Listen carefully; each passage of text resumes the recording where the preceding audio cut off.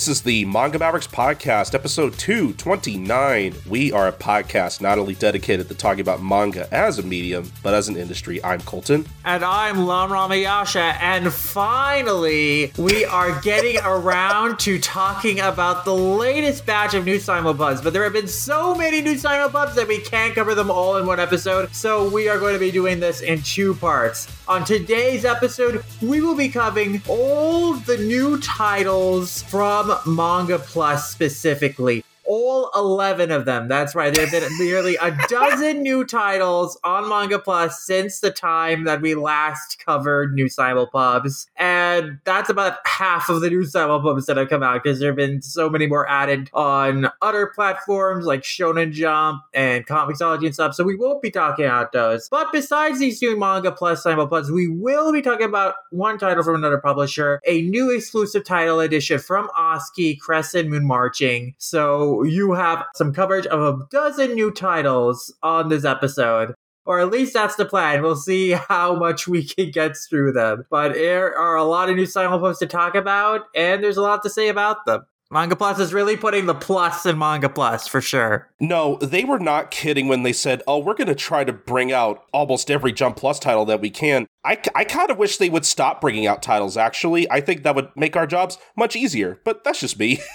It's been a new title pretty much every week, so it's been something to pay attention to and be like, oh wow, another new title to add to the list. Oh my god. It's a lot to keep up with, but yeah, I am very, very excited to get into talking about these series because it's a lot of titles, but a lot of very different titles with very interesting premises, so there's going to be some stuff to talk about, and I am excited to dig into it. But before we even get to the Manga Plus series, we mentioned before that we're going to be talking about Oski's new exclusive series. It's not quite a Simulpub. They're releasing chapters weekly, but this series ran between 2020 and 2021 in Manga Action. So it is a completed title, about 6 volumes long, that you're just kind of pacing out weekly form. But Manga Action is the mag that we previously got Hikaru in the Light from, and Dear Detective Diaries, both titles that we really enjoyed. So I was really excited for Crescent Moon Marching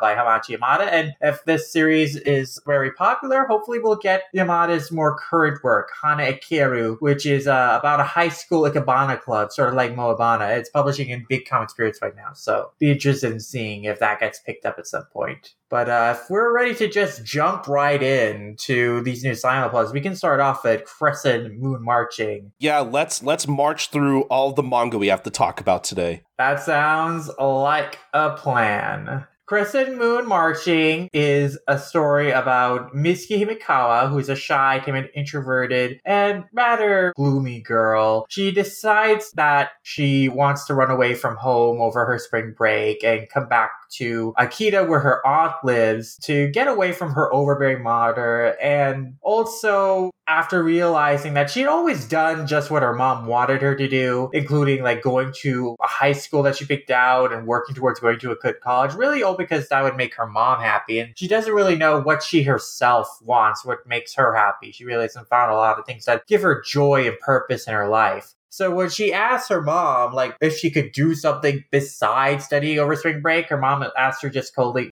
like, what? And she realizes, oh, I don't know what else I want to do. And that terrifies her and worries her that if she doesn't do something, she'll end up like a boring old adult. So she goes to visit her aunt to, when she was a child, say, hey, if you grow up and you feel you ever need an escape, come back to me. And yeah, her aunt is a very nurturing, friendly, outgoing person. She's boisterous. Mizuki comments that she laughs like a middle-aged man. Her aunt gives her a place to stay at her cafe, and so she helps her around there and just tries to take it easy, but she still doesn't really escape that nagging feeling that she's discontent, that she's like just not found purpose in her life. But one day she helps her aunt do a delivery to the local high school, Senshu High School, and when she goes back to get the receipts in her car, she's pushed out of the way by a part-time worker from her out's cafe who, pushes her out of the way of like falling snow. And he does it by like the gymnasium where the marching band that he's a part of is performing. And so she overhears the marching band's performance and she becomes so captivated by the performance that she is able to genuinely smile for the first time in a long while. She had spent so long just looking down at the ground, not really looking at the world in front of her. Hearing this music, it captivates her. It makes her look not just at the band, but it makes her look like up. And the first chapter ends with her looking up at the night sky and seeing the moon, which is where the title of the manga comes from. But at the encouraging of her aunt, she goes to the Cubs practice the next day. She gets excited when she's able to make a sound on Akira's trumpet and is encouraged by the team captain to practice with them. And even though she trips and falls in her first time, she wants to keep playing. And she admits that, she was envious of how dazzling the marching band looked during the performance, that she too wants to commit to something that she's passionate about and shine just as brightly as them. And even when her dad comes to bring her home, she speaks back to him, tells him that, even though she's like still stumbling, playing in this band makes her finally feel alive and makes her feel that she might finally be able to change and gain some self-confidence. So the manga has been following Mizuki kind of learning the trumpet, learning how to get better at it, and also doing marching band performance training. A lot of the first volume and a half is focused on the marching band training for this upcoming Akita Marching Festival, which is a qualifying prefecture-wide competition during Golden Week where, the top two bands basically get to go on the nationals in the fall. So we get to know some of the other band members, and then mostly it's focused on Mizuki's kind of journey, like trying to figure out, well, this is something that I really want to do. I'm not great at it right now, but what can I do? How can I contribute? How can I learn and gain confidence in myself that this is something that I'm capable of doing, and I'm capable of being good at, and it's something that I love. And I'm finding so much happiness and contentment, having comrades, friends who I'm doing this with, instead of like feeling alone in what I'm doing, as she had been so long. So yeah, I've found this to be a very sweet manga. I think every chapter has like one really captivating spread that really just kind of makes you take pause and appreciate just a moment of wonder of like the performance of music, or just like an accomplishment that Mizuki has, or just the beauty of the world that, you just take pause to pay attention to. Like there are moments like when she hears like the performance for the first time of the band, like when she's practicing the first time and like everyone walks in sync, when she's taking a drive with Yuki and they just like appreciate the cherry blossoms around them. They're just like moments like that just make you take pause and just appreciate kind of the surroundings of the world. They're just a moment that I really, really appreciate. And also, just any time that Mizuki like feels such genuine joy, I think it's captured so well. Like when her eyes light up and smile, it really does touch the heart to just see this person like find so much joy and excitement. And I think that the art, Yamada's art, way that they draw like characters and way they draw these moments of her and her smiles and her just lit up faces, they always really touch me when I see them. So I find it very endearing and a very sweet manga so far. Yeah, I don't know. I don't think I had a whole lot of expectations going into this, but man, I gotta tell you, I think the thing that I like most about this series is like right at the beginning. The color work at the beginning is, I think, some of the best I've seen in any manga. Like, it is genuinely really, really beautiful. Like, it's really hard for me to describe, but, like, the opening colored pages are basically her, like, going to the train station, running home, and being like, I can't keep doing this. Like, basically taking a break from her studies, as, like, we learn a little later in the chapter. I love the way that, like, because obviously the scene is, like, kind of colored in a nice shade of blue, but, like, combined with, like, all the lights of the city and everything, it's just so great. Yeah. Heavy blue hues with some yellow, red, pink highlights, very watercolory. But yeah, I really find that their color painting is just so striking and just very evocative. I didn't want to stop looking at it. I didn't even. I think I spent like a good 5 minutes just looking at these colored pages. I didn't even want to read the rest of the chapter, honestly.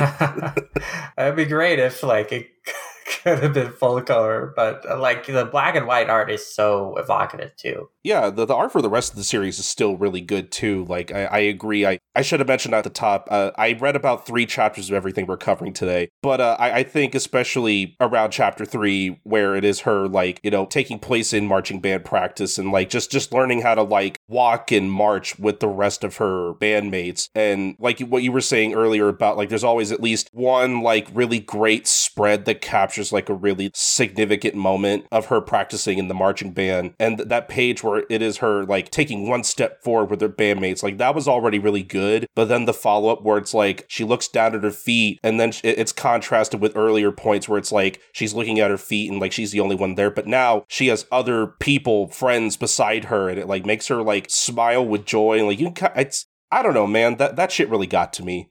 Yeah, it was, I don't know, like, it's really hard for me to like describe how I feel about the series in words, but like there are just some moments where like I just feel pure joy, and I'm like, I want to see this girl do good. I want to see her march, you know? I know, like her smile as the sun is setting, that panel of just sort of looking down at people's feet. Like those panels where we're just seeing just the joy in her face, they always warm my heart so much. And yeah, like it makes you really feel her joy. It's just so evocative in that way. And I just find that so sweet. I think it's impossible to be sad reading this, honestly. Yeah, it's very uplifting. Because even though she does stumble and fail, and she messes up like at the festival initially, but she's shown so much kindness and encouragement, not by everyone. There are some people who like kind of rag on her. Like the leader of the trumpet section is kind of a jerk who says, "Oh, I don't expect any of you. When we go to the festival, you should just like mime playing and not actually play because it's impossible for you to learn how to do this in time." But even then, like she wins over like her detractors like that by her conviction, by like saying no, her dedication. It's like, no, I want to do this. I want to do everything that I can do. And she puts in the effort to practice every day, to get help, to do better. And, you know, people are so kind to help her, like the team captain and Akira, who Akira like helps practice with her every day right up until the festival. And then when she's nervous because she messed up initially, like at the festival, like the team captain just kind of gives her a hand signal that recalls to her the training they did together and makes her confident that, oh, I practiced this. I know what to do. And that gives her the confidence to play as she practiced. And that's such a great scene too, because just the way it's sequenced, we have just a small panel of the captain and Miski in silhouette in the foreground. And it's just like a moment that really establishes just a pause of like, oh, this is a moment in this space, this brief moment of just connection between them, of like density and information. Like everything else is like disappearing from the background. And earlier that chapter, that's so great because like we were having like a really great illustration of Mizuki's tunnel vision from a first-person perspective, like with Iris border, where we're just having her like kind of take in the environment and feel like so overwhelmed by just like how big the hall that they're playing at is and her surroundings and just the nervousness of that as she's like looking at it just from her perspective. So Yamada does some really, really strong things with his art to emphasize emotions and moments and feelings and it really does a whole lot to just kind of suck you into the manga's pace and really like kind of sit with these moments as they come and just like take them in. So I really love how the manga is like paced and just lets you appreciate just how moments come across, especially like the sweet moments, but also like moments where you're just meant to kind of take pause to take in the world and take in a moment. And I really appreciate that. For sure. Yeah. I don't know. Like I said, I didn't really have any expectations going into this. So like, I was not expecting to like be this blown away or like this invested in the story, I guess. Especially as someone who, short anecdote, in middle school, I used to take like band classes and I thought like, oh, it'd be kind of cool to like learn the trumpet. And then I learned that I hated it. And it led to me literally being a part of concerts where while everybody was like they're performing and I'm just sitting there like not blowing into my trumpet at all, like pretending that I'm playing. And nobody caught me. I got away with it, so it's fine. So, like, as someone who hated taking band classes in middle school, this made me think, like, oh, maybe band's kind of cool, actually. Like, I want to start marching. No, I think that's also what the author wanted to communicate. In like the afterword in the first volume, Yamada mentioned that they first encountered marching bands in high school. It gave them wonderful experience that they still treasure. And so they wrote the manga to depict like the effort and emotions behind the surface of putting on like exciting performances, teach people more about marching bands. And he was inspired to draw it because, 2020 was a difficult time because of COVID. Mm-hmm. You couldn't have like a lot of in-person activities. So they wanted to create a manga that was really positive and brought joy to the people who read it and inspire and interest people in checking out their local marching bands. And definitely, like in reading this manga and just kind of any manga that can get you to kind of really feel the sensation of people being enraptured by music is very successful and like kind of making the most of being a soundless medium to communicate like kind of the power of music. So I think that they did a really good job in the series of doing that. Like whenever you see playing, like I like the string of musical notes that can often goes through the page, but just also just the depictions of characters playing or doing their activities is always, so evocatively drawn that it kind of does blow you away with just the sensation and emotion that's depicted on the page. So I think they did do a very successful job of that and did make me want to be like, oh, I want to check out some marching band performances myself and listen to marching band music while reading the manga. So I think they have been very successful in their attentions in how they've written and drawn the manga. I'd say so. I definitely want to read more of this. I definitely recommend it. There's a lot of sweet stuff that comes up later. There's also, of course, conflict stuff. Like, Mitsuki's mom is a very cold person. She hasn't turned around yet, and she's a little bit unscrutable. Even, like, Yuki, her own sister, is like, she's kind of like an alien to me. And that's how hard it is for me to understand her. Because she was always someone as a kid who got good grades. This was never any social. And with Mizuki, she's only interested in her academics. She doesn't care about like her band performing at all. But her dad, Mizuki's dad, has a very sweet relationship with her. Initially, like, he has been distant from his daughter because, he travels a lot for work.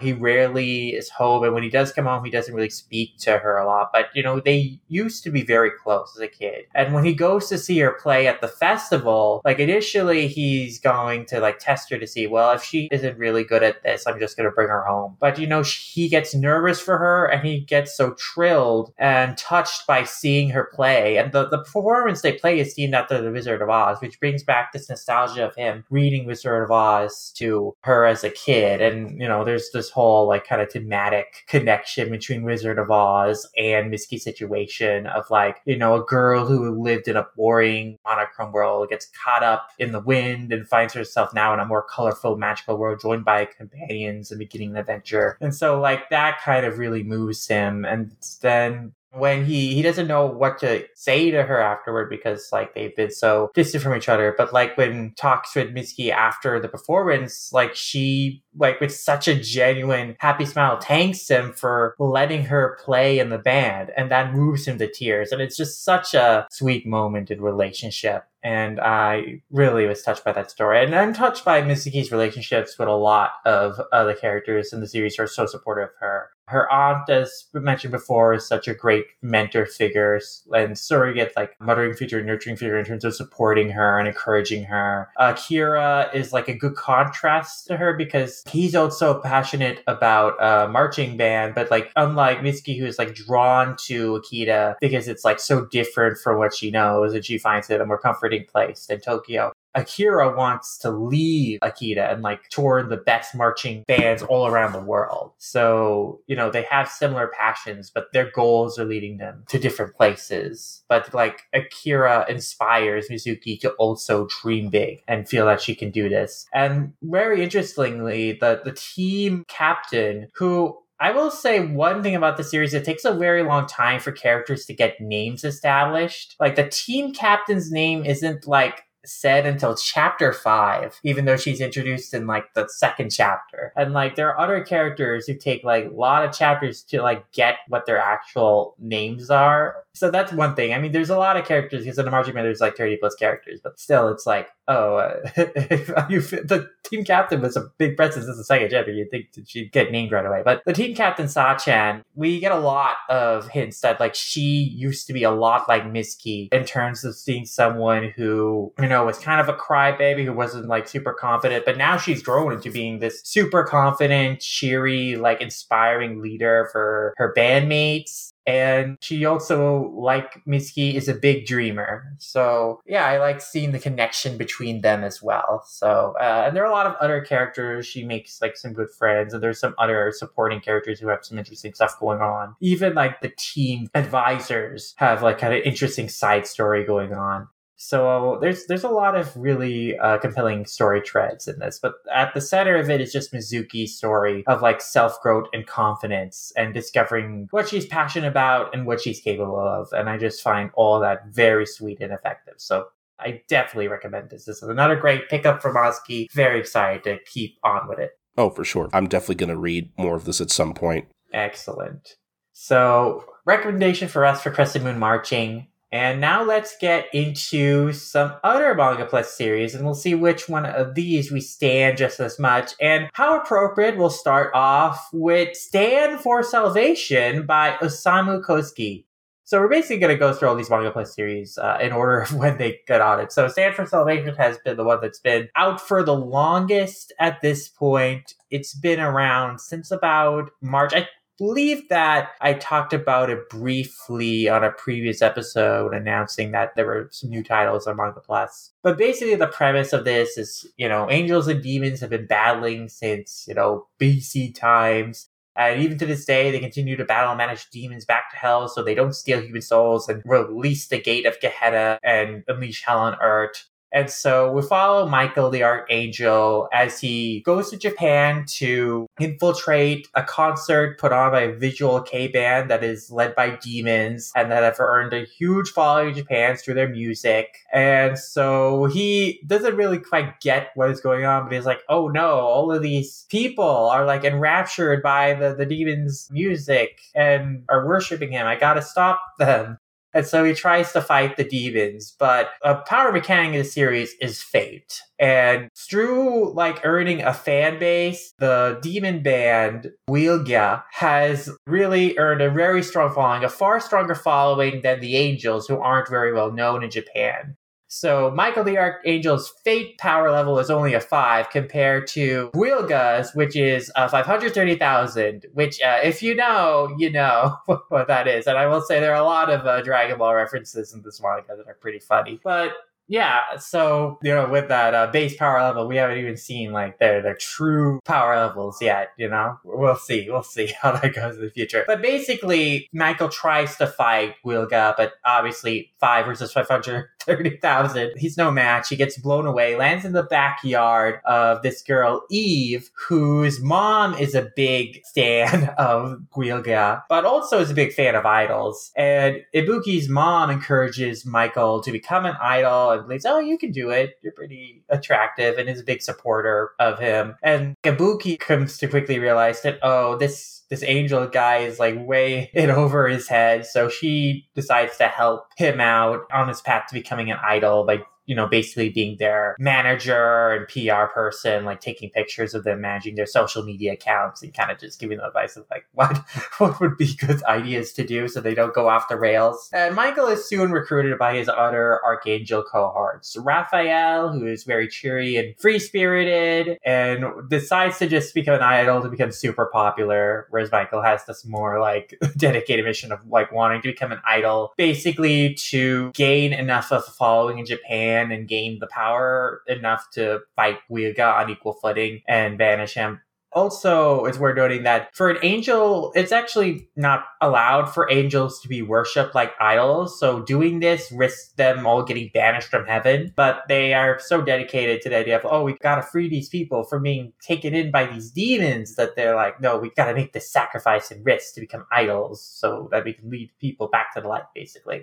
Their other Archangel teammates are Gabriel, who tends to get very lost and somehow got a job as a ramen delivery man, which he often gets called away to perform deliveries at inconvenient times. And he accidentally bought a Grilga Dojin in the airport and mistook it for religious thinking. So he wants to save the souls of like these Dojin hunters, basically, which at least a great joke of like Ibuki like just taking the Dojin away and just putting it in a folder and then wrapping it up with tape and then just putting it under her mom's shrine just to hide it away because she knows like the angels are so naive they don't really know it's like a rock Dojin. It'd just be too much for them. And then the final member of their team is Uriel, who actually did get banished from heaven for being enshrined as an idol, but is still friendly with the others and gives them like a coaching advice as like kind of the more senior idol of the team. And he, is a skilled piano player. He also knows somewhat more social manners than the rest of the group. Like he knows how to blend into the crowd and how to talk to people politely. And his idea of idolatry, he derives it from Tokusatsu and the Ranga Ranger series because he believes these are the idols of Japan. They carry the fate of Japanese kids. I mean, fair.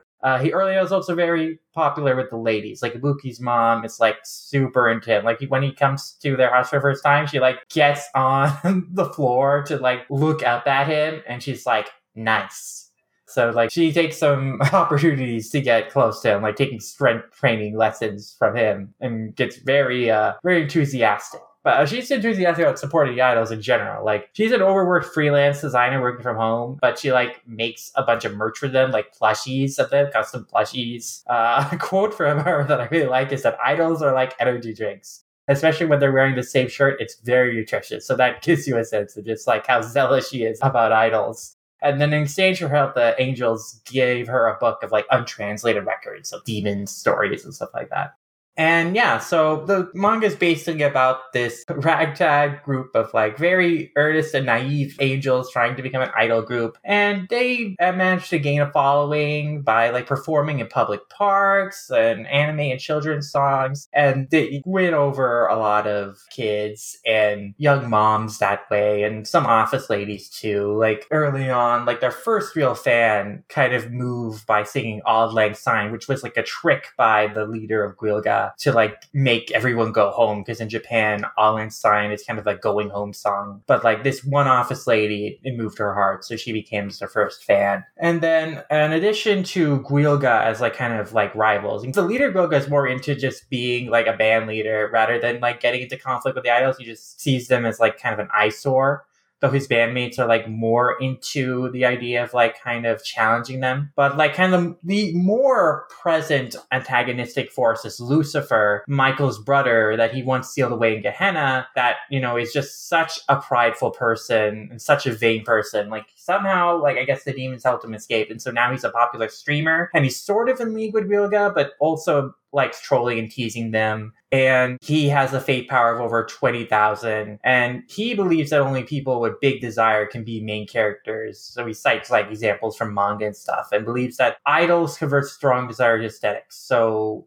angels with desire become like him, but like Michael and his group, they don't have strong desires. So they can't win over Guilga and stuff like that. So Michael sort of proves him wrong by like saying, well, I want to win against you, which literally, like quite literally blows him away. But yeah, so he's like kind of the more antagonistic force. Though he's not allied with Guilga, he's kind of a third force that is kind of like working to mess with both sides. But yeah, so I find the series very funny. There's a lot of really cute humor. I think the characters are all endearingly silly. And so yeah, I've just been enjoying this as a nice comedy. There's some just fun pop culture jokes. Like I mentioned the Tokusatsu reference before, the DBZ reference before. There's a joke in one chapter where they sing a song that's a parody of a Pokemon team song, Mazaze Pokemon Master. In this manga, they call the series Uniman. But I noticed the lettering is even in the Pokemon font when they're singing the song, which I don't know if they actually licensed that or if that's like something that maybe they don't want the Pokemon Company International to find out they're using. But I did love that attention to detail. I thought that was very amusing and cute.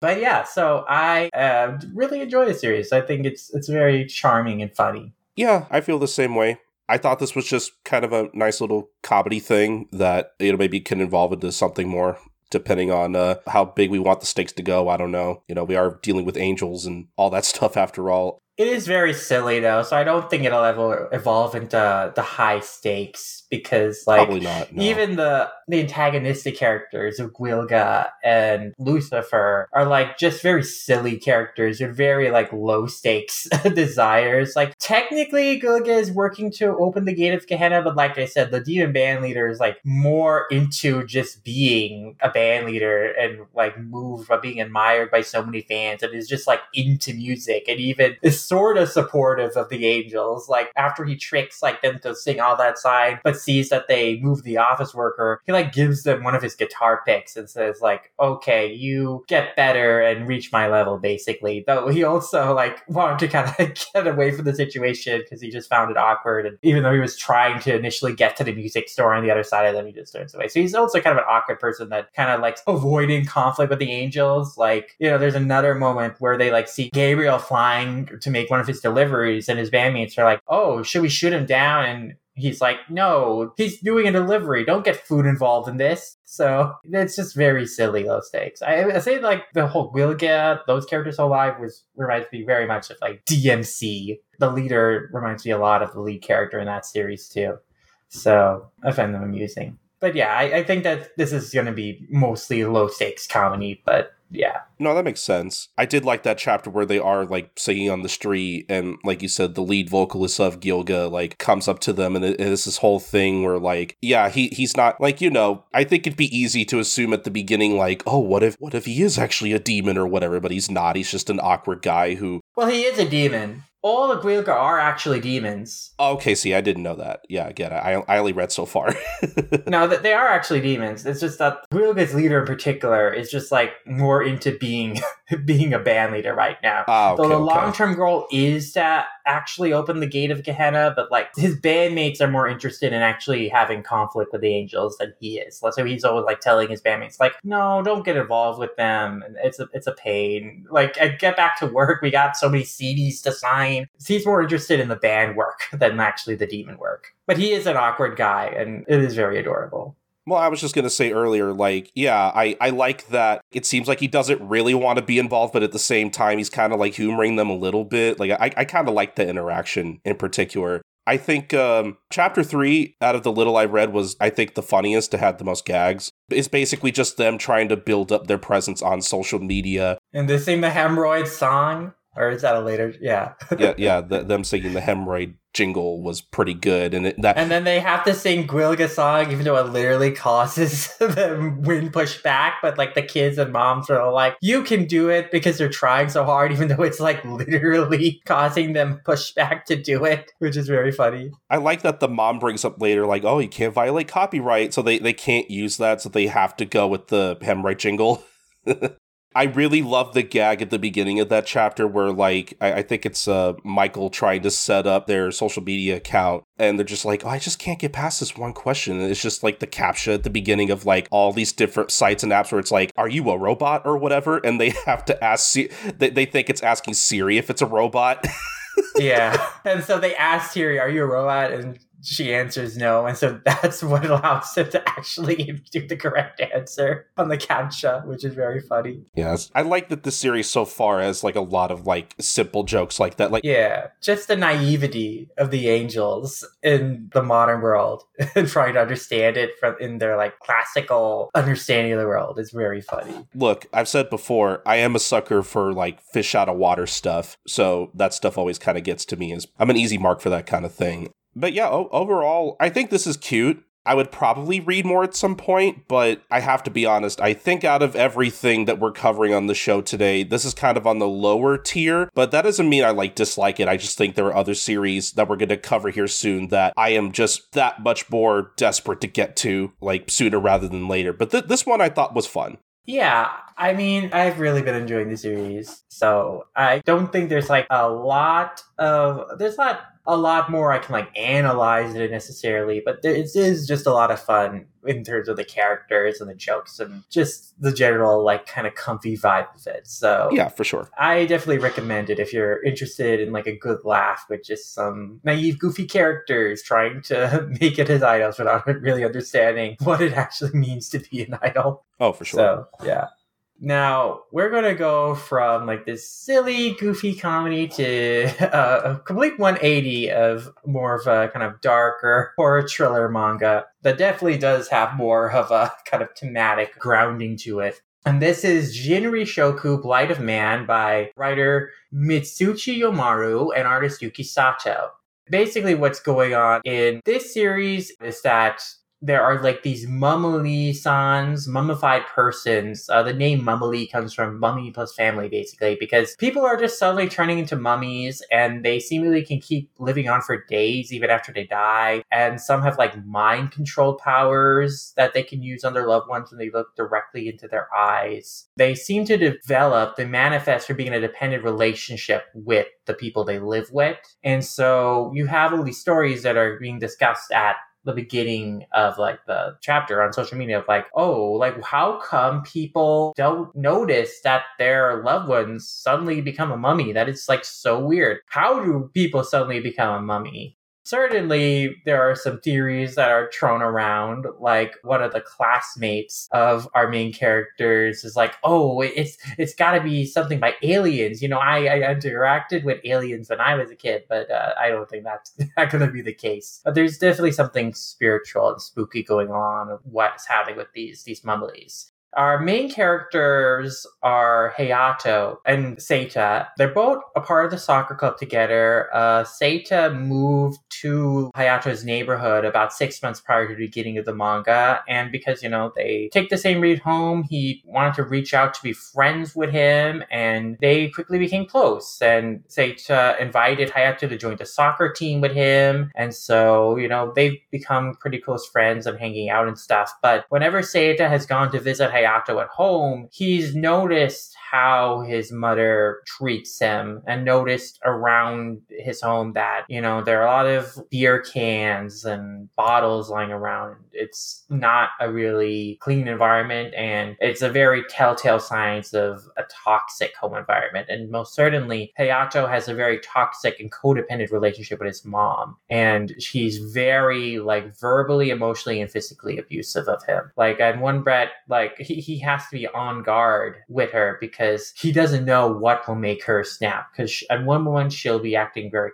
kind to him, but in the next, like something will set her off and she'll start pulling at his hair or like slapping him or punishing him for like just upsetting her for some reason. So he's not in a very good place. And Seita is worried about him, but because Hayato, you know, generally he loves his mom, he doesn't recognize that what his mom is doing to him is abuse. Seita just doesn't know how to help him because Hayato isn't asking for help. And Seita himself is not really from more of a well-off background because Seita comes from like this long line of oracles. His family is famous for being like mediums and fortune tellers. His parents died when he was young, but his relatives only wanted custody of his sister, who was an outstanding medium. He didn't really have that talent. So he has just been passed around from place to place between different family members. And so he doesn't really have a supportive home life himself. Like his current adoptive parents really don't care much about him at all outside of like kind of the benefits of taking him in that they can get from the head family. But Seita is still worried for Hayato and still thinking about what he can do to help his friend. But one day, Hayato's mom suddenly becomes a mummy right when Hayato is homesick. And so Hayato ends up staying homesick for a week, and that gets Seita worried and come visit him. And like Hayato tells him, thank you for visiting, but oh no, you need to get away from here before my mom moves home. And when Hayato's mom comes home, Seita notices, oh crap,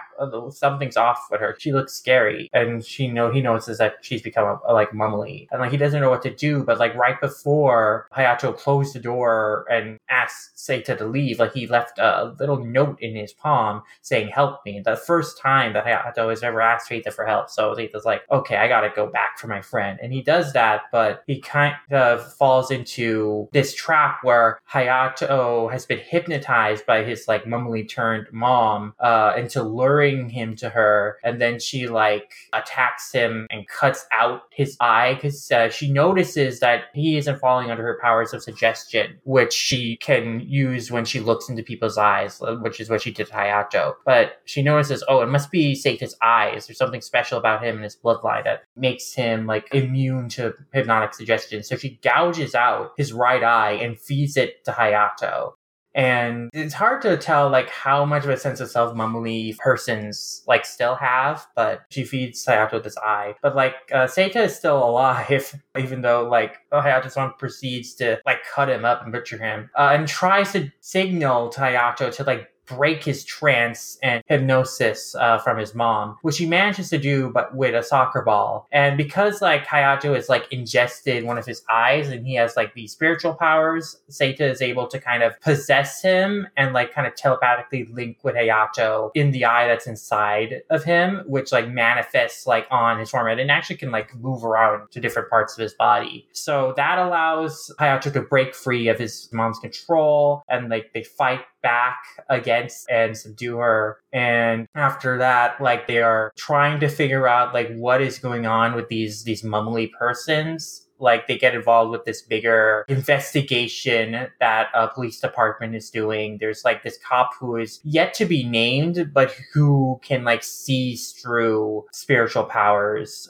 So he noticed that Seita is inside of Hayato. He notices his presence in him. And he is trying to investigate these mummies, but he leaves them be for the time being until the most recent chapters where they've come and encountered each other again. But like, there's also this organization, Dagger, who's the founder of that. He lost his wife to becoming a mummy like 5 years ago. So now he's the head of an institute researching them and like why they are coming about. And then he adopts Hayato and takes him in. And then Hayato ends up kind of sort of becoming step siblings with his daughter, Rena, who, you know, also has trauma from like her mom also becoming a mummy, but also acts a lot like Hayato's mom in terms of like kind of how hot and cold she can be to people. And so it's kind of an interesting, odd relationship that they have, though he ends up rescuing her in some of the most recent chapters from a mummily stalker.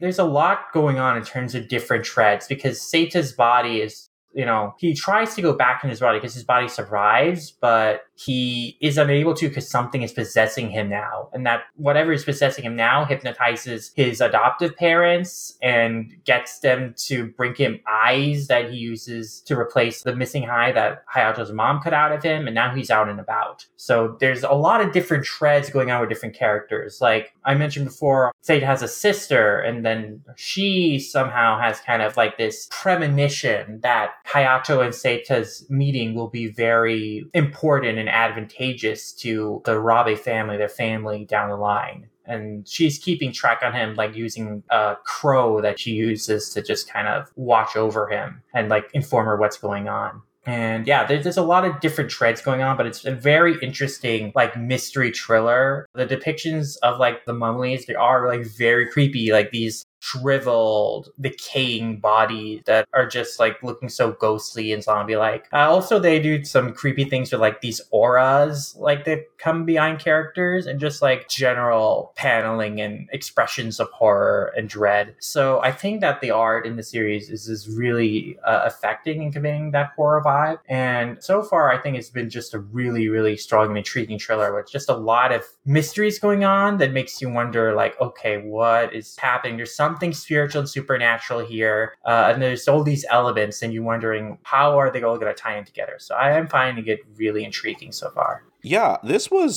I thought this was pretty good.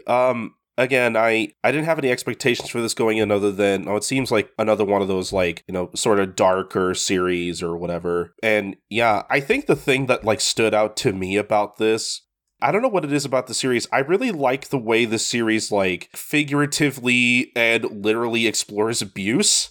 Yeah. I mean, literally, like, the mummies are, like, abusive people. It's, like, literally turning, like, an abusive person into a monster. And I think that is, like, such an interesting take to it, especially because the most key examples so far are, like, family members. Like, Yeah. it's specifically mentioned that mummies are, like, people who are living in very codependent relationships with someone else. And, like, they're the abusive person in that relationship. So, like, Hayato's mom becoming a mummy, it's, like, literally, you know, she was acting so monstrously towards him, and then her becoming a mummy is like just a literal manifestation of like, oh, she is a monster. And like Hayato can't see her for a monster, but Seita can, and that's just an interesting thread. And then also it happens with the other examples we see later on, like Rena's mom, and then like her stalker are also very much like that. So I really appreciate that this is a series that is like really kind of using its concept in a way that is exploring just a theme of like abusive relationships, and literally just the monsters are literally just symbolic of an abusive person in a toxic codependent relationship.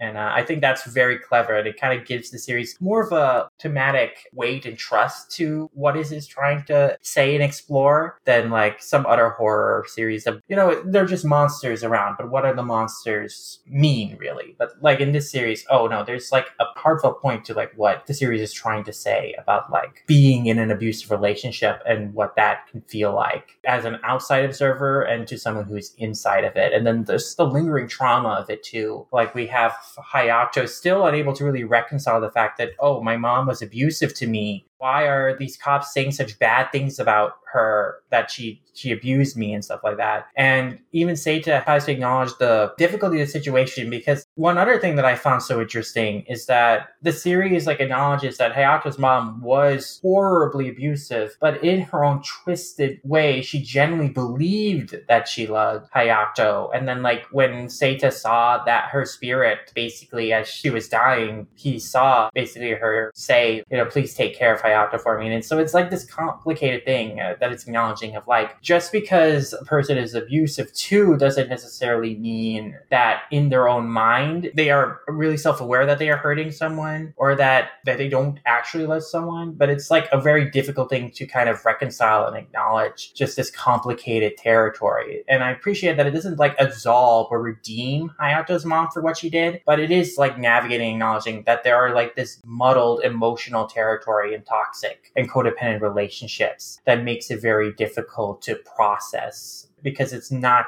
completely black and white in terms of understanding like the psychology of a person. Yeah, I like that it's not as simple as, oh, Hayato's mom clearly doesn't love Hayato. Or, oh, like you said, when he's in the hospital, like it's also not as simple as, oh, Hayato doesn't just immediately get over his abuse. Like, he still has that trauma. Like, he still fully believes that, like, oh, my mother, like, had a reason for the way she treated me or whatever. Like, I like that this series is realistic in that way, where it's like, oh, he's not just suddenly over that. It's gonna take some time for him to, like, really reconcile and come to terms with his situation. And I really hope that's the arc he goes through, and I really want to see where he's at with that by the end of the series. Yeah, and things trigger his trauma too. Like when he goes to the house of his new adoptive parent and like he's having dinner with Rena and like eating dinner with her, it kind of triggers memories of eating with his mom. And then the way Rena treats him, you know, reminds him of his mom. So like he's still like kind of psychologic, still reliving a lot of those traumatic moments and not really understanding how to process them. So I think he forms also like kind of a toxic attachment to Rena because she reminds him so much of his mom too. So when he sees her like in trouble, like he gets really angry to the point of like almost killing the mummified stalker person, which like it kind of shows also he can go either way in terms of like how he grapples with and processes this trauma. He can either heal from it and become a more whole person, or he can like let those emotions like lead him to more destructive and violent paths. And certainly he's gotten like extra supernatural powers, like thanks to this situation and like kind of fusing in a sense with Seta. Like he's gotten super strength and the ability to kind of like see how things move in slow motion, also see the weak spots of things. So he could be something that alongside with him just like kind of being in this unstable mental state, be something that leads him down a dark path too. So it's really interesting kind of territory it's navigating with his character and just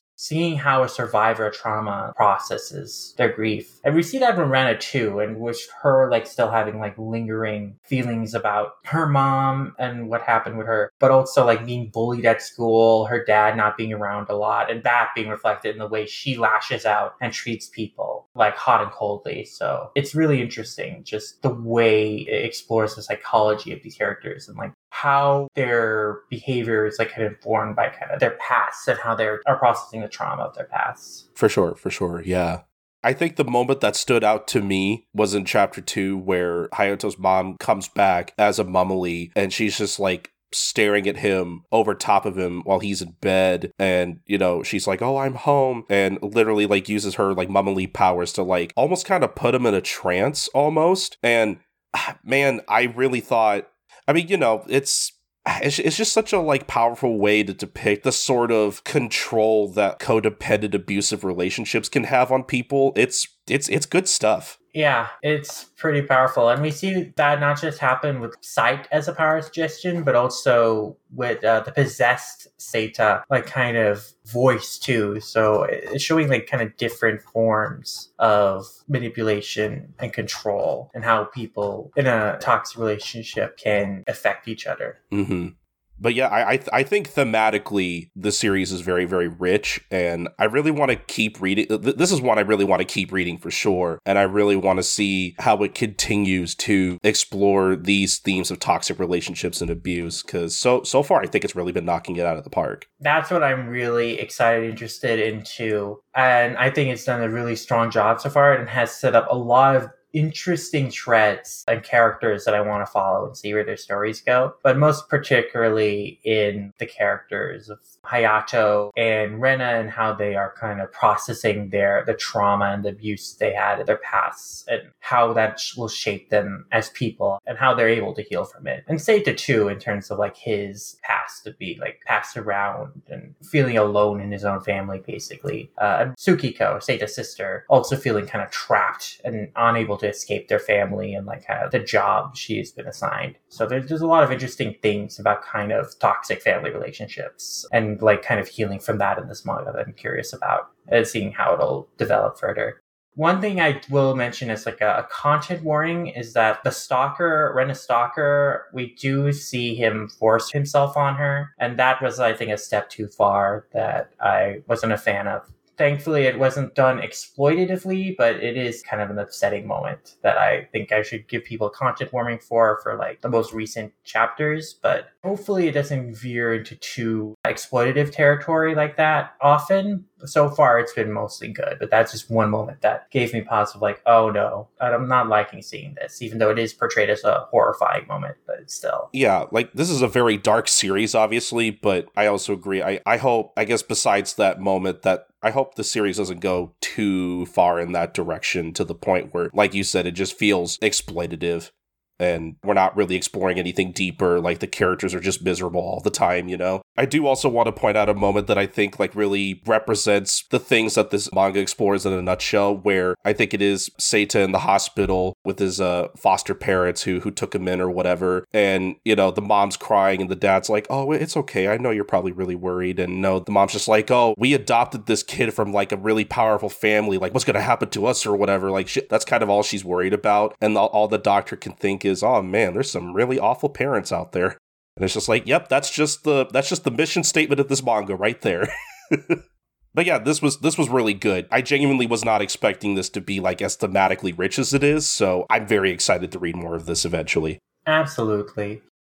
So now we're going to shift back to more sillier manga, but manga that also still has a very strong social commentary thematic element to it, surprisingly. And that is Service Wars by Surin Hatamune, which you may recognize as the author of Matama Security Spirit Busters. That's right, they are back with a new series. Their story wasn't over yet because they've got this new series now in Jump Plus, Manga Plus, that is not about a Ghostbuster, but is set in a ghost town, a shopping district. Basically, the setting is like a Chinese restaurant, Ajimaru. It's like kind of the only business still operating in like a shopping district that where every other store is closed, and dwindling customers, mounting debt, like they are pretty much about to go under. Even though there are people around, the town is populated, but like there's just no customers coming in. But the owners of the store, our main character is Renge and her father, Iwao, they encounter Nasunosuke, a wandering waiter passed out in front of their restaurant,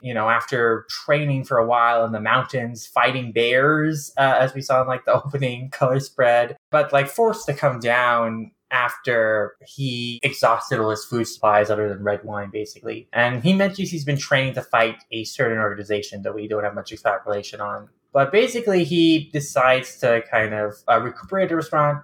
Though his like service tendencies, make him very quick and eager to help them out. So when they treat him to some tannen, he gets like really into it and basically kind of eats outside in a performative way that draws a crowd to the restaurant. And then in the restaurant, he like just helps serve all these customers in a very showy fashion that really impresses everyone. Even when a serial chronic complainer, Stopwatch Sekiguchi, comes to the restaurant to just badger them with his complaints. Like he has a little stopwatch that he's like, oh, you haven't talked to me in 16 seconds since I sat down to ask for my order. It's been 30 seconds, 10 seconds, and I will have a right to complain. Truly the greatest villain in any manga, honestly. Yeah, but basically, like, even though this guy is like trying to complain about everything, Nasunosuke is like such a insightful, perceptive person that he was able to clock what Stopwatch Sekiguchi would want in order, like immediately before he even sat down. And so when he's like, oh, you gotta serve me chilled noodles in 7 minutes, when with how busy the kitchen is, it would take much longer than 7 minutes, because he planned in advance. He serves him immediately after ordering. And so instead, Sekiguchi is like trying to sabotage him with like putting a needle, but even then, like Nasunosuke puts that situation in his advantage, initially turning people off by like polishing the needle and treating it kindly, but then like impressing everyone by drawing like a message in lights with the beetle's glow, and then like proving that, oh, it was you who actually brought the beetle in, not us.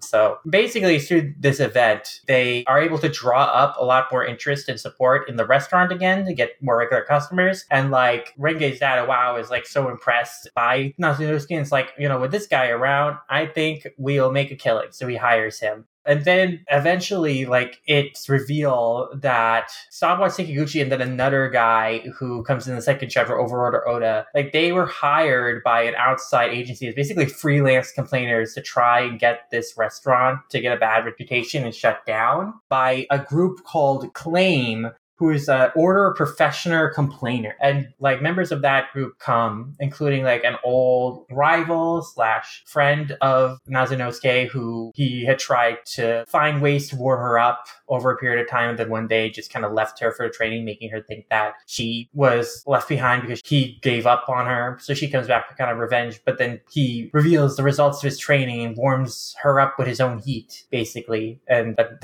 does actually warm her heart. But she reveals that, oh, well, Claim is going to come to try and shut your restaurant down. And then all the members of Claim come. And then the leader of that, Shout Suzaku, reveals that, oh, we have been hired by a client, Heaven and I, a development company who has their hands in everything from malls to movie theaters. And they are the owners and developers of this nationwide shopping district modification project, which their goal is to transform the rundown shopping districts across Japan and revert them into malls. And so basically, they want to get this restaurant to shut down so they can buy the land rights to all the restaurants in the shopping district and then demolish it to turn it into a mall, basically. And so basically, Nasunosuke, in response to this, is like, well, what if we decide and we end up revitalizing this entire shopping district? Then you can't come in here and buy up all the land. So that's like their goal. It's like to try and revitalize the shopping district and get new businesses in there and make it thrive again. Not just their restaurant, but like all the restaurants and businesses in the area. And so they're off to a good start because like another person has opened up a restaurant in the shopping district,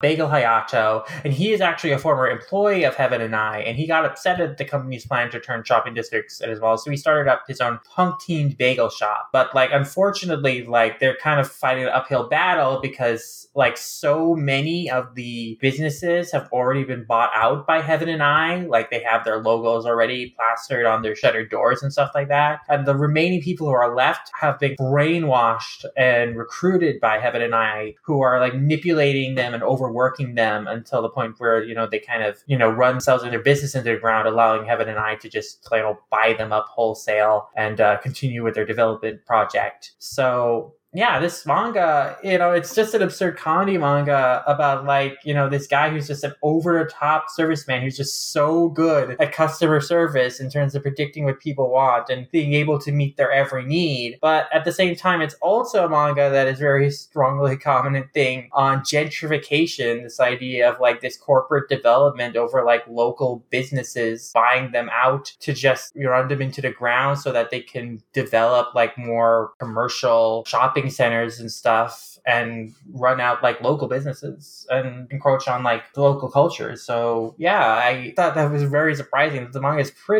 leans pretty hard into that in terms of like its commentary, and like that's what the series is about. That's who the enemies are. Literally, it's a developing company who wants to tear down the shopping district just to build a mall, and that's like really the end goal. But it's like a very real life form of villainy that's like surprising in contrast to just all the absurdity of like the over the top services that Natsunosuke provide and the over top complaining powers of the enemies they run up against. And then also the salesman powers of like kind of the Easter regional manager of Heaven and High, who they're now kind of grappling with, who like is such a successful salesman. He's known as like the brainwasher. He like brainwashes everybody into working with him just through his business jargon, just mentally beating people into submission. And he's also like jacked just through like all his hard office work and believes that work is the best and all that a person needs. So he's like, so what if you're being overworked? And, you know, that's the most fulfilling thing there is. So, you know, again, very capitalist mindset. Like, I just love that the villains of the series are just like outright extremes of capitalism. So that's just great. But yeah, it's a very funny series with like some very strong social commentary. And I'm really enjoying it just as much as I enjoyed Matama Security. And I think this might even have like an even stronger premise and some gags to it so far. Yeah, I'd agree with that. Like, we talked about it while it was running, obviously here and there, but, you know, Mitama Security, again, when we first covered it, like, I didn't like it right away. Like, it kind of had to grow on me a bit, like, but I could tell there was, like, something there. And I think, you know, with that series, like I've said before, like, the longer it went on and the more characters it introduced, like, the funnier I found it and the more I enjoyed it. I think this is a lot stronger from the get-go. Like, I think the first chapter really sets up its premise, like, a lot stronger than Mitama did. And yeah, I mean, I don't know. Reading this made me realize, like, how much I miss Hatamune's comics. And I really wish, because I think this is, like, his third series. I think his first series still hasn't been licensed. I hope it does, because I kind of need more Hatamune comics in my life, because again, I only got to read a little bit of this, but from the little I read, I really, really enjoyed it. I think it's a lot funnier at the start than Mitama was, in my opinion. So, like, I totally agree. It's stronger from the get-go, but yeah, it's just, I don't know what else to say about it other than it's just really, really funny. Like, I think, you know, a lot of the beginning gags really got me, like, when they find Natsunosuke in the strip and, like, they think he's dead and, like, it's like, oh, he wrote a dying message, and then it turns out it's, like, multiple paragraphs long or whatever. That really got to me. And there's a great show in the first chapter where, like, Natsunosuke's stomach is rumbling so much that they try to talk over it, but they can't hear themselves over it because, like, the sound effects are literally, like, interfering with the word balloons. Like, they're drowning them out. Yeah, that's great. And they're like trying to talk over it, and Renge was like, oh, what is this, a nightclub or whatever? And I'm like, yeah, it has really good gags like that. And also, like I mentioned earlier, villains like Stopwatch Sekiguchi or Overorder Oda, like, again, these are some of the best villains I've seen in manga. Like, because this is It's relatable, like the people that come into a restaurant sometimes and they're like really super high maintenance and you really don't want to deal with them, but you have to, and you just kind of have to work with them. Like, it's so good. Yeah.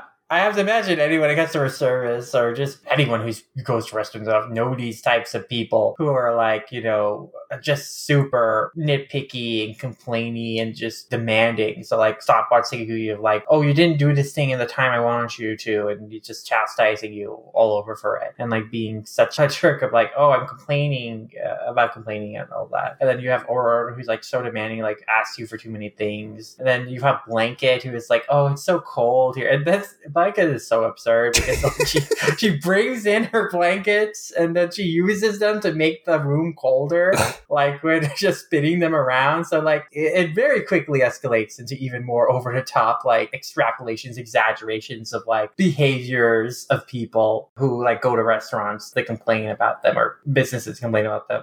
The other members of Claim like are also pretty apt in that, like hair shedding Dion who like sheds hair and food and complains about hair being in his food. False feed Alyssa who like makes up negative stuff about restaurants and stuff and then shares it with her followers on Twitter. Baby Boss who's like literally just a giant man baby. Needy Okama who is like a needy old man.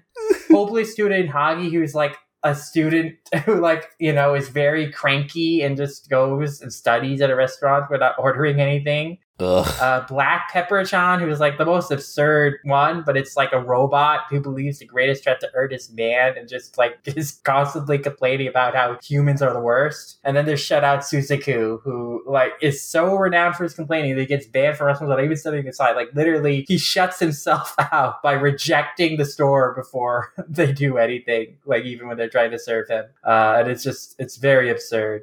Yeah, as someone who works in food, I can relate to some of these. And I'll just leave it at that. But yeah, this series overall is just super funny. Like I can't remember if I mentioned this when we originally reported this on one of our last news episodes, but I think like the best way to describe this, if I had to compare this to any other series, like this is kind of like Having You Heard I'm Sakamoto, except Sakamoto was a waiter. I mean, basically, like he is a Superman, kind of like Sakamoto in terms of like being so adaptable to any situation I think that throws at him, and like being able to thrive and be successful and like meet everyone's expectations of what they ask of him. So I appreciate that we do see that, like, he's not on all the time. Mm-hmm. Like, he's only on in front of people, but he does need to take time for himself to just, like, kind of zone out, basically. Just do nothing when he's with himself so he can, like, kind of recharge, basically, when he is, like, in service mode. So I appreciate that it does acknowledge that, no, he's not, like, completely superhuman. He does need to take time for himself. He can't always be in service of people. He does need to savor like the time he can have just for himself to rest. Yeah, even Natsunosuke needs a break. Yeah. But yeah, I don't have anything else to add about this series other than it's really funny and I'm looking forward to reading more. Yeah. It's great to have Hatsumune back, and I am really enjoying the series. It's a great laugh every time. If you've missed like kind of the more absurd parts of Mashle, I think you should jump into this series because it kind of brings back that more earlier vibe of it in terms of the comedy and just the poking fun of like absurdity. But it also has an even stronger like just, again, social commentary on gentrification to it that I appreciate too. Next, we're going to talk about another, like, very charming comedy, The Pension Life Vampire by Shoichi Takaguchi. This is set in a world where there are, like, supernatural monsters all about. In this series, they're called Acclaimed. Basically, humans Acclaimed have been kind of at war for a long time, and our protagonist, Eri, used to be a pension officer, also known as like a rewriter who shut down and kind of stopped supernatural creatures from causing trouble in the human world. And, from a young age, she believed like the Acclaimed fairy tale creatures are like enemies she had to defeat. And so she's left rather aimless, without direction in her life after a peace treaty is signed with the Acclaimed, and her mission is complete basically. basically, and she's like the only one of her team who isn't happy about this. But, she goes to her mentor and says, okay, well, what do I do now? And he tells her, well, enjoy life as a normal person and make friends, enjoy your youth. Don't mess with the acclaimed anymore. And so she takes that as a mission. She enrolls in high school and she just decides, well, friends will flock to me naturally if I act like myself. Though she, still is very much in a military mindset in terms of like taking all these papers to the teacher's room, like all by herself and refusing help and stuff. And, she initially like is kind of preventing herself from really making friends by like blowing them off to like whatever task she's doing. But on her way home, she kind of runs past someone she immediately clocked as a vampire, like a young girl with silver arrow. She was like, oh, this is a vampire. So she's like follows her home. And this vampire, Nika, is like the owner of this lodge that houses different people that people can come to like kind of rest and hang out and stuff. And so she wants to make it a place that both humans and acclaimed can live together in and show them both hospitality, and basically believes that if, even if they're like different races, if they sleep and eat together under the same roof, they should be open up to mutual understanding and sharing time and culture with each other. And so like Nika initially mistakes Eri as her guest, but when she realizes that she's not a guest, but also realizes that Eri is a former pension officer and knows a lot about the claims, she invites her to work for her at the pension. And so Eri does that to kind of keep eyes on Veronica because she doesn't trust her and her intentions. But eventually she comes to see that Veronica is like a very clumsy person, not a very like super cleanly person, not really knowing how to run the lodge because like she leaves the kitchen all messy and full of trash and wash dishes. The library is super dusty as I've shelved books littered everywhere. She doesn't really know what all the rooms are. And a lot of that's because like she kind of just inherited the pension from an old friend of hers who she shared this dream with and is kind of like trying to live up to her dream. And she's also a bit of vampire green, so as royalty she kind of just doesn't necessarily know how to take care of her environments because she's had servants do that for her probably, much less customer service things. But she's a very friendly, genial person. Initially, like, Eri doesn't trust Nika, but, they kind of end up both saving each other when, like, Nika accidentally upsets a dragon guest in one of the rooms, and they both work together to kind of subdue him. And from that, like, they kind of form trust pretty quickly after that. Although Eri is a little reluctant to admit it at first, she comes to acknowledge that Nika is her friend, and she really cares about her, especially when Nika's old friend Uriel of Prideful Mermaid Princess comes to visit her and basically tests how much Nika would go to help Eri, like by pretend kidnapping her and tricking them into having a fight. And also, it's about, like, at this point that you kind of get a sense that this isn't just a friendship manga, but there's very heavy Yuri shipping here, too, between Eri and Nika, which is made even more explicit when, like, a former rewriter who idolizes Eri and is, like, a member of her fan club comes into the series, and she's super, like, in love with Eri. And when she finds out about Eri and Nika's relationship, he gets the wrong idea and thinks that, like, oh no, Nika has deflowered my Eri, and she's, like, forcing her to do all these salacious things. And then, in the aftermath of that, she gets the right idea. But in some secret chapters, when she's noticing, like, Eri and Nika, like, fighting, she's like, oh, you're just pretend fighting, you're just flirting, and she, like, kicks a pebble on the ground, like, kind of pissed off about that. But, like, it's very cute and sweet. But basically, yeah, that's the premise, is that they're trying to kind of be a bridge between humans and acclaimed by, like, creating the shared boarding house for both of them. And they're also trying to win over people who still kind of have resentment towards the other side. And currently they are visiting Rimi's grandpa, who has been training to, like, fight against the acclaimed and immediately clocks Nika as the acclaimed. And so that's kind of the cliffhanger of one of the most recent chapters, is like, what's he gonna do? Are they gonna have to get into a fight here? But yeah, it's overall just like really comfy series, with just a lot of like cute jokes and characters, and I just like the moments with them like hanging out, like in at least the second chapter, like Eri and Nika just like kind of go on a friend hangout to the shopping mall, and Nika has Eri try on clothes, and then they get like dinner together, and then it's just very sweet, their relationship and the friendship they form. And then I also appreciate that the series is kind of very much like leaning into, their feelings could grow even deeper than just friendship, because Uriel is like also very clearly into Nika, and she's like telling Eri, better be careful if you're not honest with your feelings, because she's like kind of clocking Eri is a love rival for Nika too. And of course, like, as mentioned before, Rimi also kind of makes that connection very explicit. But I'm enjoying this. Is a very cute series so far. I'm enjoying the friendship between Nika and Eri, and I just find it very charming. Yeah, I thought this was definitely very cute. I really like the kind of developing friendship between Eri and Veronica, and like how Eri at first really doesn't want to is kind of like in denial about how close she's becoming to Veronica as the series goes on.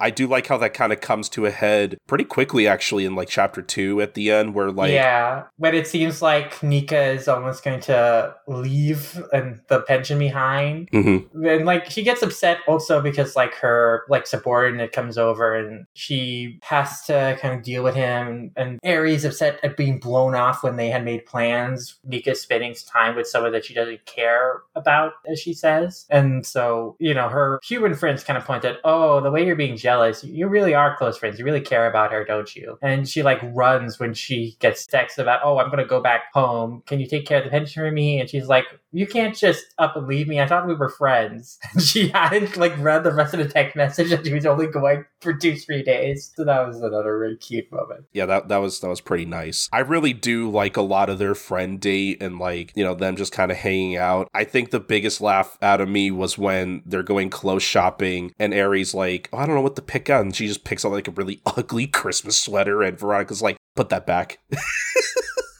I thought that was pretty good. Yeah. And they're both socially oblivious in different ways, because also at the store, like, Eri's just about to take off her clothes, like, in the middle of the store, and Nika's like, yo, Eri, there's something called a changing room, and has to apologize to the store manager for her. So, like, I think that they complement each other in just how oblivious they are in different ways. So, like, being social, but also, like, understanding, like, what human things are. Because they both are, like, so, like, perplexed by boba. And they're like, oh, what is this gonna taste like? And it kind of like weirds out like other customers. They're like, what? Why are they getting so worked up over this? Yeah, it's like tadpoles or something. Yeah.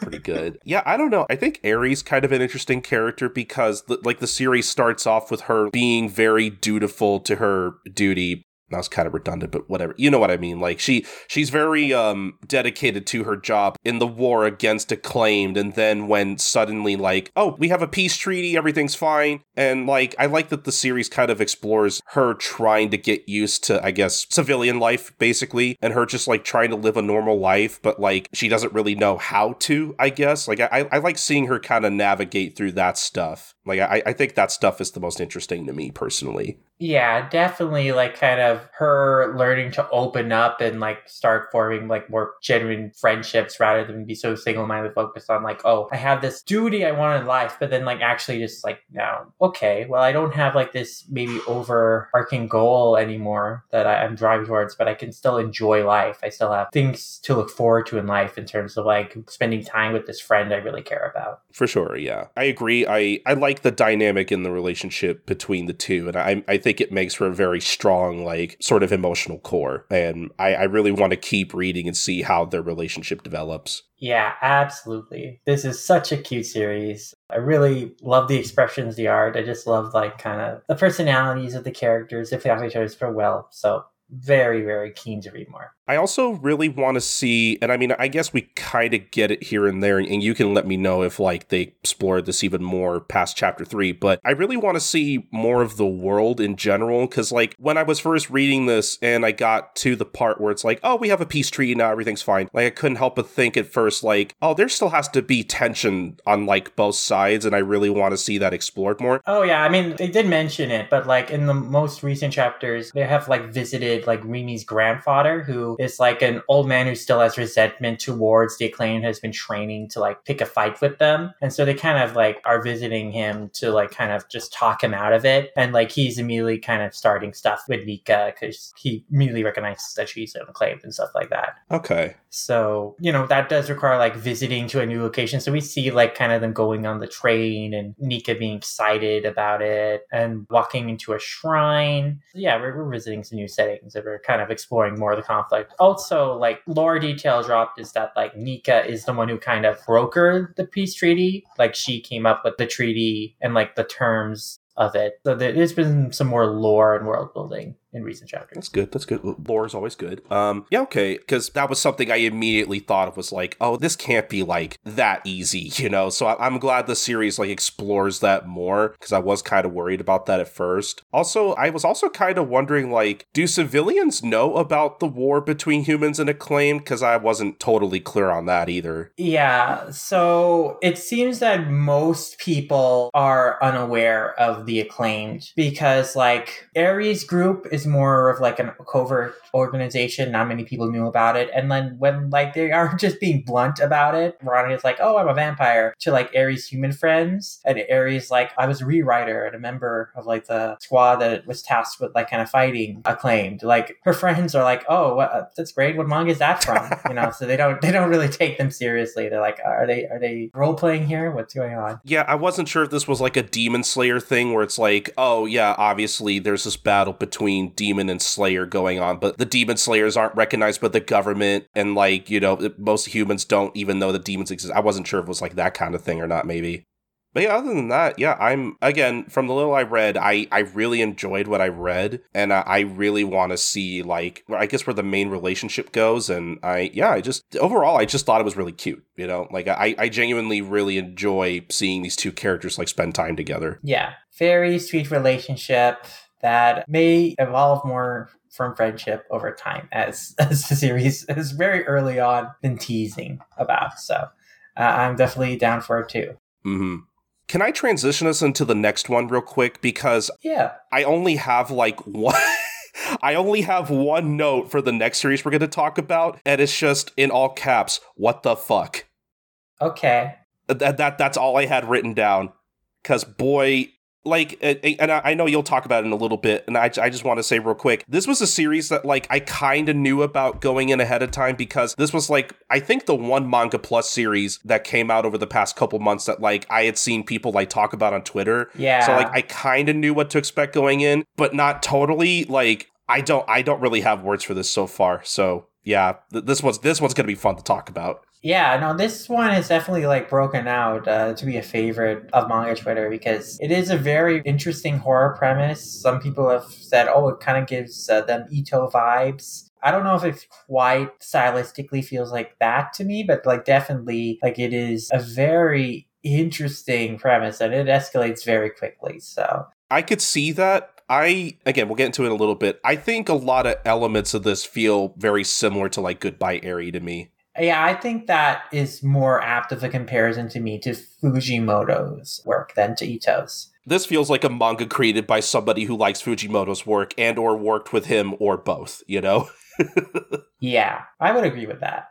But Shibatarian by Katsuya Iwamuro. The premise of the series is that there's this guy Sato. He finds this kid Shibata kind of like buried under a cherry blossom tree. Some bullies just like apparently planted him in the ground because he was trying to prepare for a role in the culture festival. It's like the cherry blossom tree, and his bullies were like, "Hey, we'll help you with that. We'll plant you like a tree." But like, you know, Sato digs him out, and he and Shibata become friends over time because Sato, he doesn't really like anyone else. He doesn't like the crowd. He looks down at other people, but he becomes comfortable with Shibata. They go hang out and watch movies together every day and they become good friends. And, you know, Shibata, he's really into movies and he asks Sato, like, hey, do you want to, like, make a movie with me? You know, I've written the script for a movie. And so they decide to work together to make a movie and they recruit one of Sato's classmates who he sits next to, Watari, to be the heroine in the movie. And yeah, they make this movie and they enjoy the process of it and they want to show it at their like culture festival, but they can't use the AV room because the soccer team is going to be showing like their highlight reel at the festival. Even though like the team captain like doesn't really care about it, but like he humiliates soccer in front of the entire class by asking him, well, which would you rather see, guys? Would you rather see our soccer highlight reel or Sato's movie with Batari and what's his name? Like no one knows who Shibata is. is.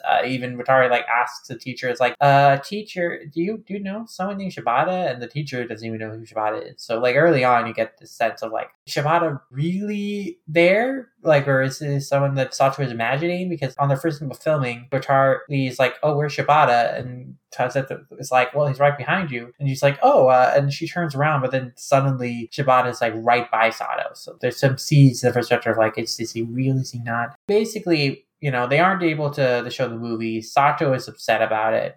And, when he's with Shibata later, he like is complaining with him and he's like, "I wish everyone was more like you. I don't really like anyone else." And he also wishes that, man, I wish everyone died, basically. And Shibata's like, I don't like stories with unhappy endings, but tell you what, in my next story, I'll be the villain and you can be the hero who kills me. And that's kind of the last time that Sato and Shibata end up really seeing each other for a little while until 5 years later, we get a time jump. And then suddenly, Sato is having kind of a conversation with Watari and she mentions, "Oh, Shibata came up to me the other day and gave me tickets to this movie and wants to reconnect with you." So he goes to see Shibata because he's been thinking about him all this time. They see the movie together and they watch the movie, but even though they usually are in sync in their taste in movies, at the end of this movie, even though Sato liked it, Shibata's like, "Oh, that was terrible. And I don't like happy endings." And so Sato's like, "Wait a minute, who are you? You're not the Shibata I know." But then he starts talking about, "Oh, remember the script idea, the movie idea we talked about when we were kids? I have a name for it now.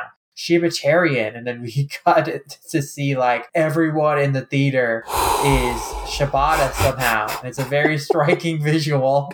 And then he's like, "Okay, now we can finally begin. Let's start by killing everyone from that old elementary school." And so Sato gets the hell out of there and goes to Watari. And then the next day they see on the news that, there's been a bunch of kidnappings of adults. And then Shibata comes to their apartment and he asks to see Watari and Sato is suspicious of him and is like, "You're doing this, aren't you?" But they tie him up. But even when they tie him up, Shibata spits out a little seed of his head that grows into another Shibata. And then he does it again and again. And so he replicates himself. So they try to escape. They end up running into the former soccer team captain, who's now a cop. But he apparently seemingly helps them get away. But in actuality is luring them to a warehouse in the country where all the Shibatas are. Brings Sato and Watari right to them. And then in a really surprisingly, Shibata asks him, "Hey, do you know what they used to play soccer with instead of a ball?" And Yoshida's like, "What?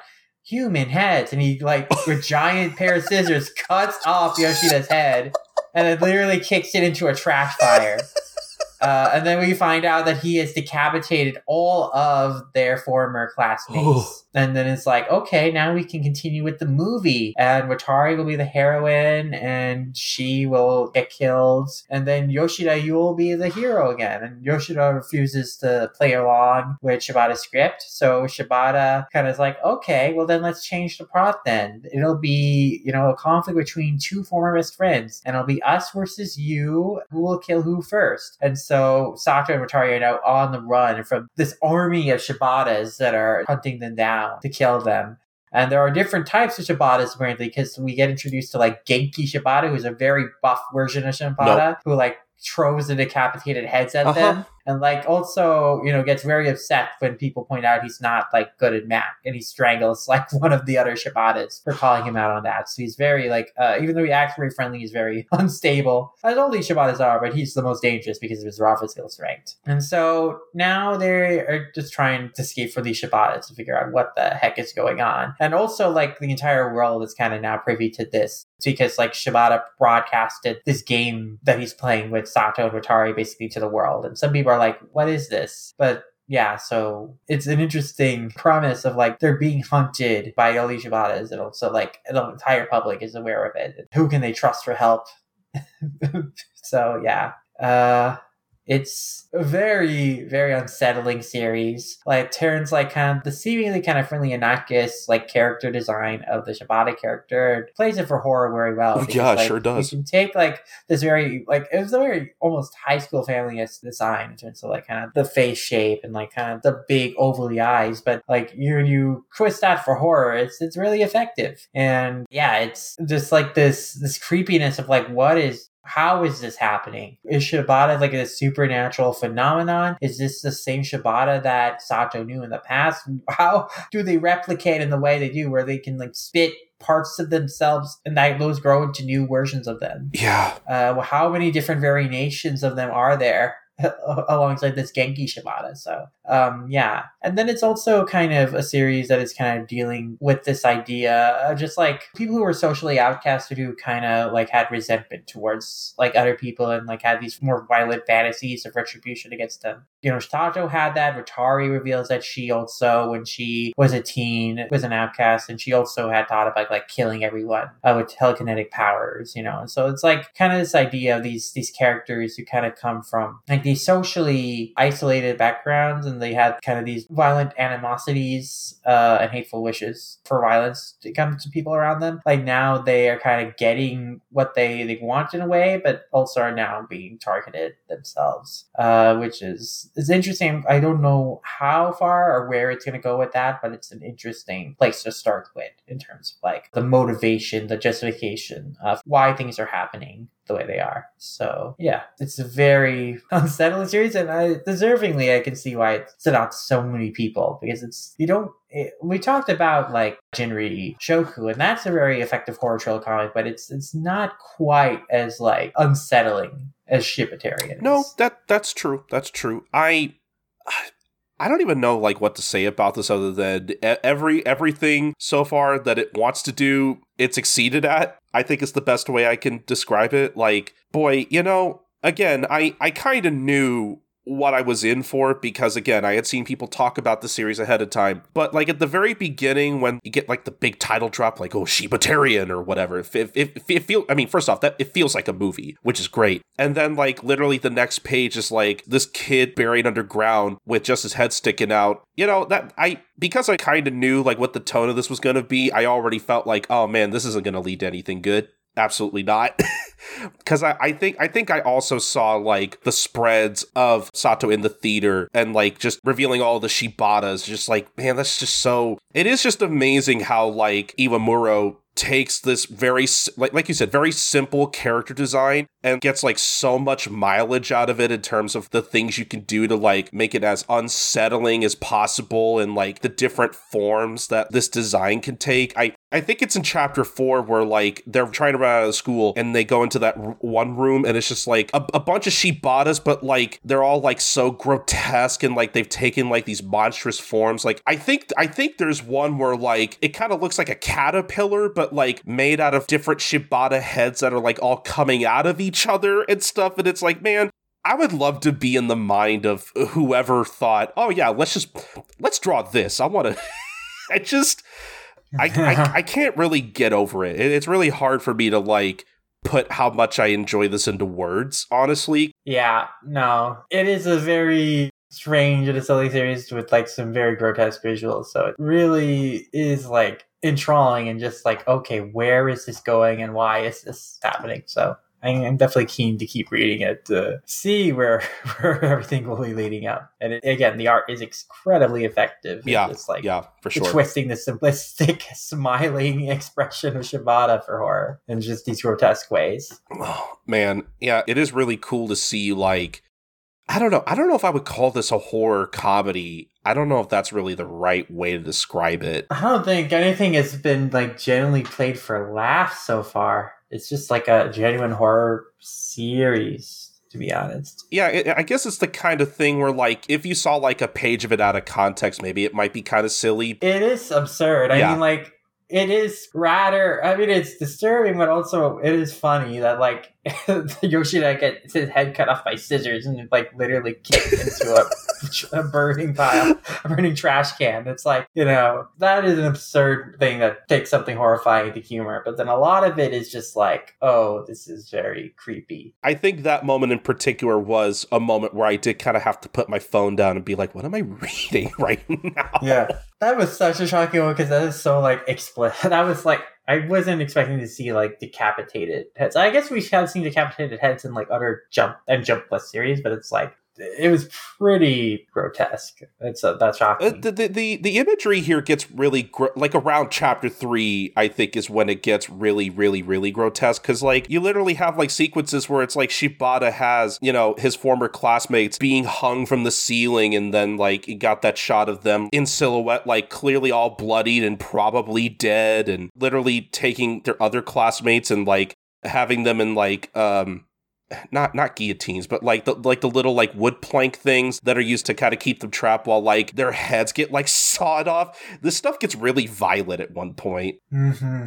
It is a shockingly violent series. I mean, maybe we should have like put spoiler warnings. Like, go. I think it's honestly, I do think the best way to experience the series might be to go in blind. But definitely, if hearing what we just talked about intrigues you, check the series out because I can only imagine it's pretty early on. It'll only get wilder from here. Yeah, there's only like 5 chapters out at the time we're recording this, and already it has me sold. Honestly, I really want to see where this goes. Like, this is another series that's kind of sort of hard to talk about because I guess not that there's nothing going on, but like it's clearly very early in its story, and like we don't really know where it's going, so it's really hard for us to like, I guess, discuss it as much as we would like to, I think, or at least it is for me anyway. Like this is a series that's hard for me to say anything other than it's good, go read it. Like if you're looking for a good horror comic, like here it is. Yep. We are definitely blessed to have like a good ongoing horror comic that's pretty accessible. For sure. Definitely check it out. All right. But unfortunately, I think that's going to be about our time. Going into this, we probably should have said up front that we had a very limited time for this episode due to scheduling and whatnot. We really wanted to try to cover every Manga Plus Simulpub, but again, like we said at the top of the show, there have just been so many that have come out over the past like 2 or 3 months that going into this, we knew that it was going to be a bit of a tall order to try to cover literally everyone, but again, we still haven't even gotten to like the Show to Jump stuff yet, so we are definitely going to come back to these in a little bit, so we will have to table the rest of our Simulpubs for our next Simulpubs episode, but for now, I think we can say, the few that we got to cover on this episode, I think overall have been, like, pretty good. Again, I think, personally, there were some that I liked more than others, but even the ones that I didn't like as much, I still thought were good, and honestly, I think the rest of the ones that we're going to get to eventually here, I think, are just as good, if not maybe even better. I don't know, like, I really feel like all the Simulpubs, especially that have come out of Manga Plus over the past few months, have been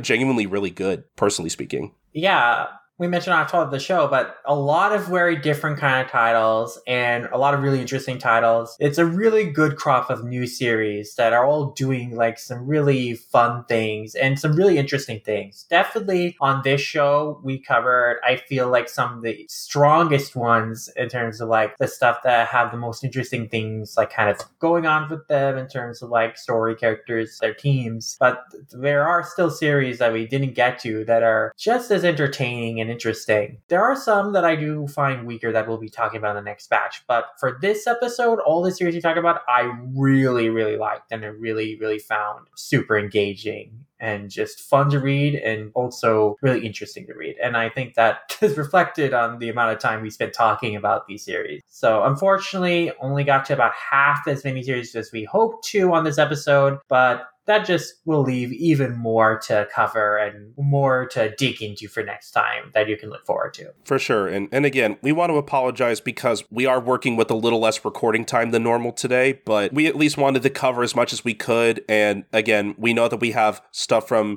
other services that we need to talk about, but we'll get to those eventually because I still haven't gotten the chance to even touch some of the like newer Show to Jump stuff, but I'm looking forward to it because some of those look pretty good too. So I'm looking forward to covering those and the rest of our Manga Plus stuff, and maybe like 1 or 2 things from other publishers too next time. So as much as I would have liked to cover every Manga Plus title this episode, I am still looking forward to what we have to cover the next time we have to record one of these. But yeah, I hope everybody enjoyed this episode. go out and read these, and also look forward to the rest of the Simulpubs we have to talk about next time. But I guess until then, we're going to go ahead and plug our stuff and let you guys know where you can find us, starting with my good friend Lum. Where can the good people find you? You can find me on social media as @LumRomiasha, Twitter, my anime list, Tumblr, Letterboxd. Wherever there's a Lum Romiasha, you can find me there under that name. And you can also read my reviews and writing over at mangamerics.com. We have a lot of books that have come in, a lot of reviews planned to go out. We have a lot of interviews planned to be published, some convention coverage. So look forward to that coming soon on the site, as well as the other podcasts I do, spin-offs of Mangamerics, including Mangamerics on TV, where I've been recently going through some new animated shows, particularly from Adult Swim, so look forward to some more coverage from there, and anime, covering newer anime series, and of course the Eurasian Outdoor Focus podcast I do, Lum Squad, where we discussed the wonderful and wacky world of Ruko Takahashi's classic sci-fi rom-com. We're having a lot of fun going through the manga, recently completed by Viz Media, the new anime that just wrapped up its first season and is available on High Dive, and the classic anime and movies available from Discotek. There's just so much to talk about with Rumiko Takahashi's work and Yurusayatsu these days. Even more to talk about, and especially to talk about accessibly thanks to the Viz Manga app,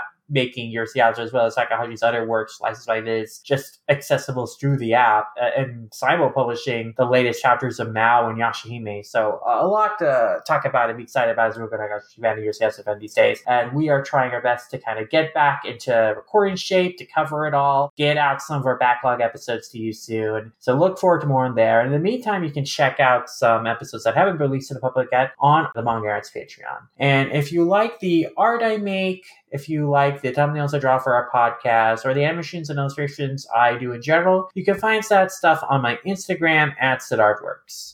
All right, but as for me, I'm Colton. You can find me on Twitter @SniperKing323. I also host and produce a lot of my own other podcasts that you can find links to over at my personal blog at coltoncorner.wordpress.com. Over there, you click on the podcast page and, just check out all my other podcasts that I do outside of Manga Mavericks, including stuff like One Podcast Prevails, a podcast where I talk about Detective Conan and Case Closed, whatever you want to call it. Just a Gintama podcast where I talk about Gintama.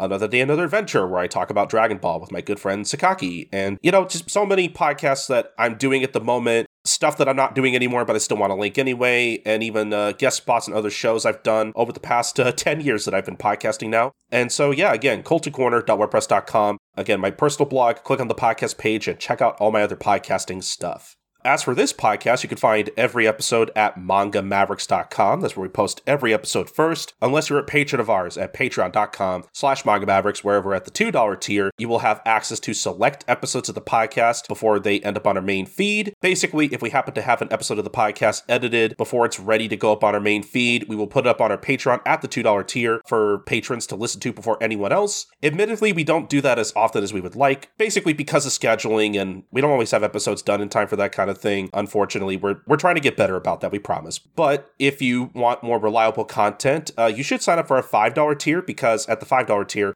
we post a new bonus podcast at the end of every month for patrons only. Right now, actually, our newest bonus podcast is a podcast I did with Sakaki in person. Sakaki visited me over the weekend a couple weeks ago at this point, and we saw Knights of the Zodiac in theaters together. If you don't know what Knights of the Zodiac is, I don't blame you. It is the live-action Hollywood adaptation of Saint Seiya. And for those of you keeping up with the Patreon, I have read through all the Saint Seiya manga, whereas Sakaki has really not touched Saint Seiya, at all, really. So he went into this pretty much completely blind. So it was really fun, getting Sakaki's thoughts on the movie as a first-timer fan, and also trying to explain to him all kinds of things about Saint Seiya, and him just kind of taking it in as confused as possible. Making comparisons to Sam Raimi's Spider-Man movie, you'll be surprised to hear which Sakaki liked more.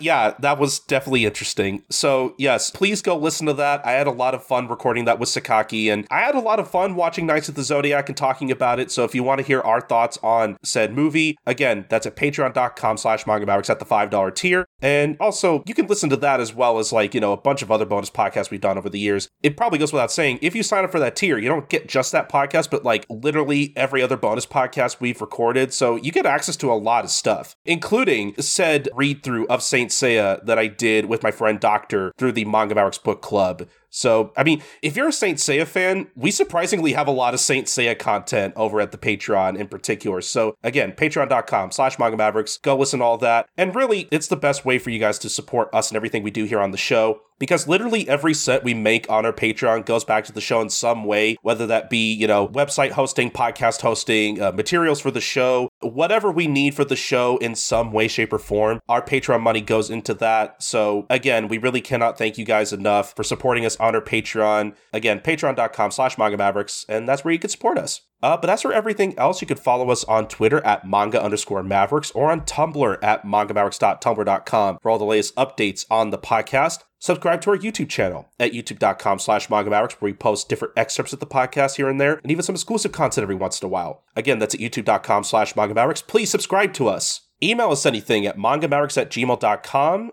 Do you have any thoughts on any of the Simulpubs we covered on this episode, or any of the Simulpubs we have yet to cover that we're going to get to in the future? You want to let us know what we're getting to ahead of time? That's cool too. Any manga that you're reading that you want to tell us about or that you want us to cover on the show, email us anything about manga, the podcast, whatever. We love getting emails from you guys because when you send us an email, we'll read it on the show. Once again, that's at mangamavericks@gmail.com. But the most important thing is that you subscribe, rate and review us on Apple Podcasts or wherever you listen to podcasts. We're on so many different podcast platforms at this point, including, Apple Podcasts and Spotify. Wherever you can do this kind of thing, we would appreciate a rating or review of any kind. We love getting feedback from you guys, whether it be positive or negative, because when you leave us feedback of any kind, we use that to make the show as best as possible. All right, but I think that's going to about do it for this episode. Once again, thank you guys so much for listening to this episode of Manga Mavericks. This has been episode 229, and we'll see you guys next time for episode 230. Bye, guys. Sayonara.